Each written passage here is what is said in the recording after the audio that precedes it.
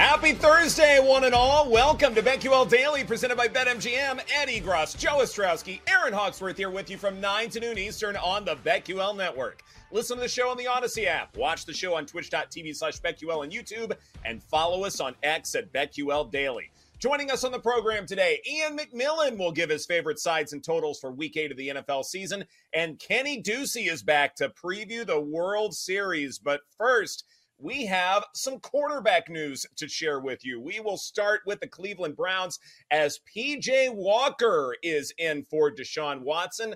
The line has subsequently moved from Seahawks -3 to Seahawks -3.5. The game opened at -2, Joe. With this quarterback news, how does that change your handicapping of this ballgame? Well, what changes the handicapping is the line. I don't think it's quarterback news because we all knew this was going to happen. Watson was never going to play in this game. It was just a matter of, is this going to be a PJ Walker game or is this going to be a DTR game? Because if you looked at the depth chart, like it was pointing to DTR as the backup. So there was some confusion early on in the week in the betting market. But for this to go 2-3, then through the 3 to 3.5, this should surprise no one. It's just, how are you going to be handicapping it? Because that's a massive move. I mean, we all expect the Browns defense to have a better showing than what we saw this past weekend. So Seattle laying more than a field goal, a team that has had their struggles offensively. I know they didn't have DK Metcalf on the field this past week, but it looks like he's going to be returning to the field a little bit. And I say a little bit because it's not like he's done a lot this year. So, I mean, like, is that really a big thing for you? Yeah, it's not about the quarterback change. We knew there was going to be a backup. It was just a matter of which backup. Now you have to take this point spread move into account. Yeah, maybe we'll be looking at more Jake Bobo props this week. Against this defense? Maybe not. Maybe you won't get any Bobo text. Yeah. I mean, the guy's incredible. He'll find a way to get open. But yeah, I mean, I think PJ Walker's done a serviceable job. He ended up getting a contract yesterday too. So you play well as a backup. Now you get a contract. No other teams can sign him.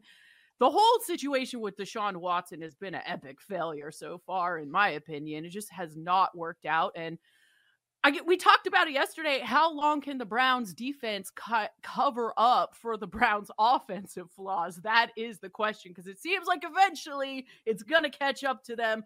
Kind of tempted to bet the road dogs here in Seattle.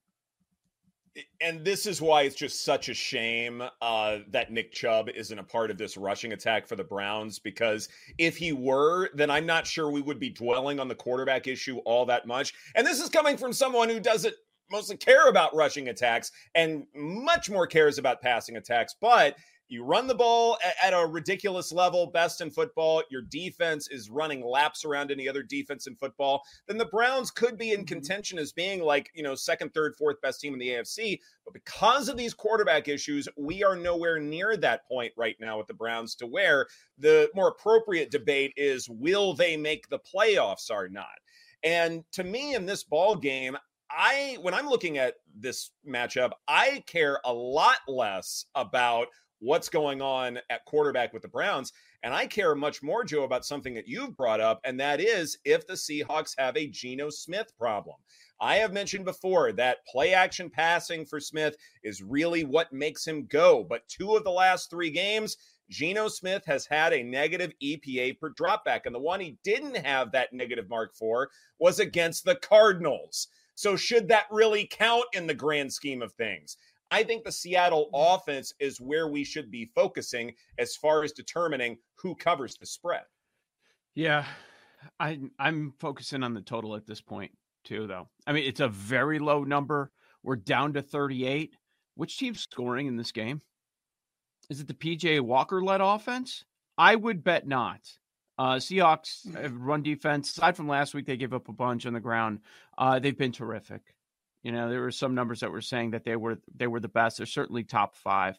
I mean, PJ Walker was released by the Bears. And then you look at the Geno side. Yeah, they've had their issues. And what can they do well? Well, they can run the football. Are you going to do it in this game? I mean, I just don't know which offense is going to be able to do much. That's kind of where I'm going. And Ed, I think we should talk about the Cleveland side too. So the Chubb injury has been impactful to this offense. With a backup quarterback, you want to lean on the run game. Jerome Ford is now going to be out for this game. They're saying Kareem Hunt's going to play. He did not practice yesterday. It might be a Lions situation last week where he's going to be forced into a lot of action. But, I know the Browns have been viewed as a plug-and-play offense when it comes to running backs. But when you get to the third and fourth guy is when it probably starts to matter a little bit. Well, plug and play, it's not true this year, right? Jerome Ford has never had spectacular numbers. This has not been the case the last few years, where if Nick Chubb is out, you still trust this offensive line to make sure that running backs are able to have open lanes. That's not the case this year. So whatever the reasons for that might be, the truth of the matter is that running backs for the Browns have not been up to snuff. And so now if you're going to backups to the backups to the backups, I think that is a significant problem. Now, at some point, you can't get much more of a steep drop off, and you are going to be forced to pass the ball a little bit more. I guess my question then is PJ Walker's athleticism going to be any difference whatsoever? Will he be able to get outside the pocket and throw short and be able to move the sticks that way? Yeah, I mean, when you look at the numbers, and it's a smaller sample size than most, he's been the worst quarterback in the league. You've got to push the record to the side. I mean, we know why they're winning those games. Last week they won because of Myles Garrett, and that's what happened. I mean, he's the worst. I don't know what else to tell you. Whatever metric you want to take a look at, EPA plus CPOE, he's dead last. He's 37 out of 37. He's worse than Pickett. He's worse than Aiden O'Connell. He's worse than Dobbs. So, yeah, I keep going back to that. I'm probably going to stay away from the point spread in this one, but the total on both sides, I find appealing with a couple of good defenses, Aaron. I know it is tempting because I could see a 17-16 final, but then I could see it getting into the 20s and possibly going over. I don't know. Maybe I'll stick to props. What do we expect out of Kenneth Walker in this game? He had a huge game last week, but it just seems tough to figure out this Browns team with PJ Walker. Have they gotten a bit lucky, and is that going to catch up to them, and when does it catch up to them, and is this the week in Seattle? Obviously a tough place to play, but the Seattle Seahawks have been underperforming at times as well and are tough to figure out. This is just a crazy matchup. I need more time to assess. Maybe 24 hours before we get to our week 8 slate on Football Friday. Exactly 24 hours. That's the time we get. I think also, too, when evaluating Seattle, the Uchenna Nwosu injury, I think, is also significant. I always consider him their best pass rusher, and certainly pass rushing on the Seahawks side, that's going to matter a great deal with a younger quarterback and inexperienced quarterback here. So that's also an element that we will certainly talk about tomorrow on Football Friday. Meanwhile, other quarterback news. Brock Purdy for the 49ers is in concussion protocol. It looks like Sam Darnold will be starting for San Francisco. This line has also moved from Bengals plus 5.5 to plus 3.5. Let's hear from 49ers head coach Kyle Shanahan on his backup quarterback. I have as much confidence in Sam as I could have with someone that I haven't gotten into a real NFL game with. He was great in the offseason. He's been great here in these 7 weeks so far, and he's always ready to go. He's great in the meetings and stuff. He doesn't get many reps, as no backups do, but he does it well in the scout team. He's always good in the meetings, and we got mainly walkthrough today, so Brock's allowed to do some of the walkthrough. We got a couple of periods that aren't, so Sam will get those periods. We know it's going to be a challenge. We relish going on the road and playing in those kind of environments. It'll be a big challenge. We'll find out a lot about ourselves on Sunday. Kyle Shanahan and then Bengals quarterback Joe Burrow talking about the upcoming contest. I mentioned, Joe, that the line has moved by 2 points because of this quarterback news. Is 2 points correct? Is the MVP of the league worth 2 points? I mean, that's the conversation that was going on a couple of weeks ago.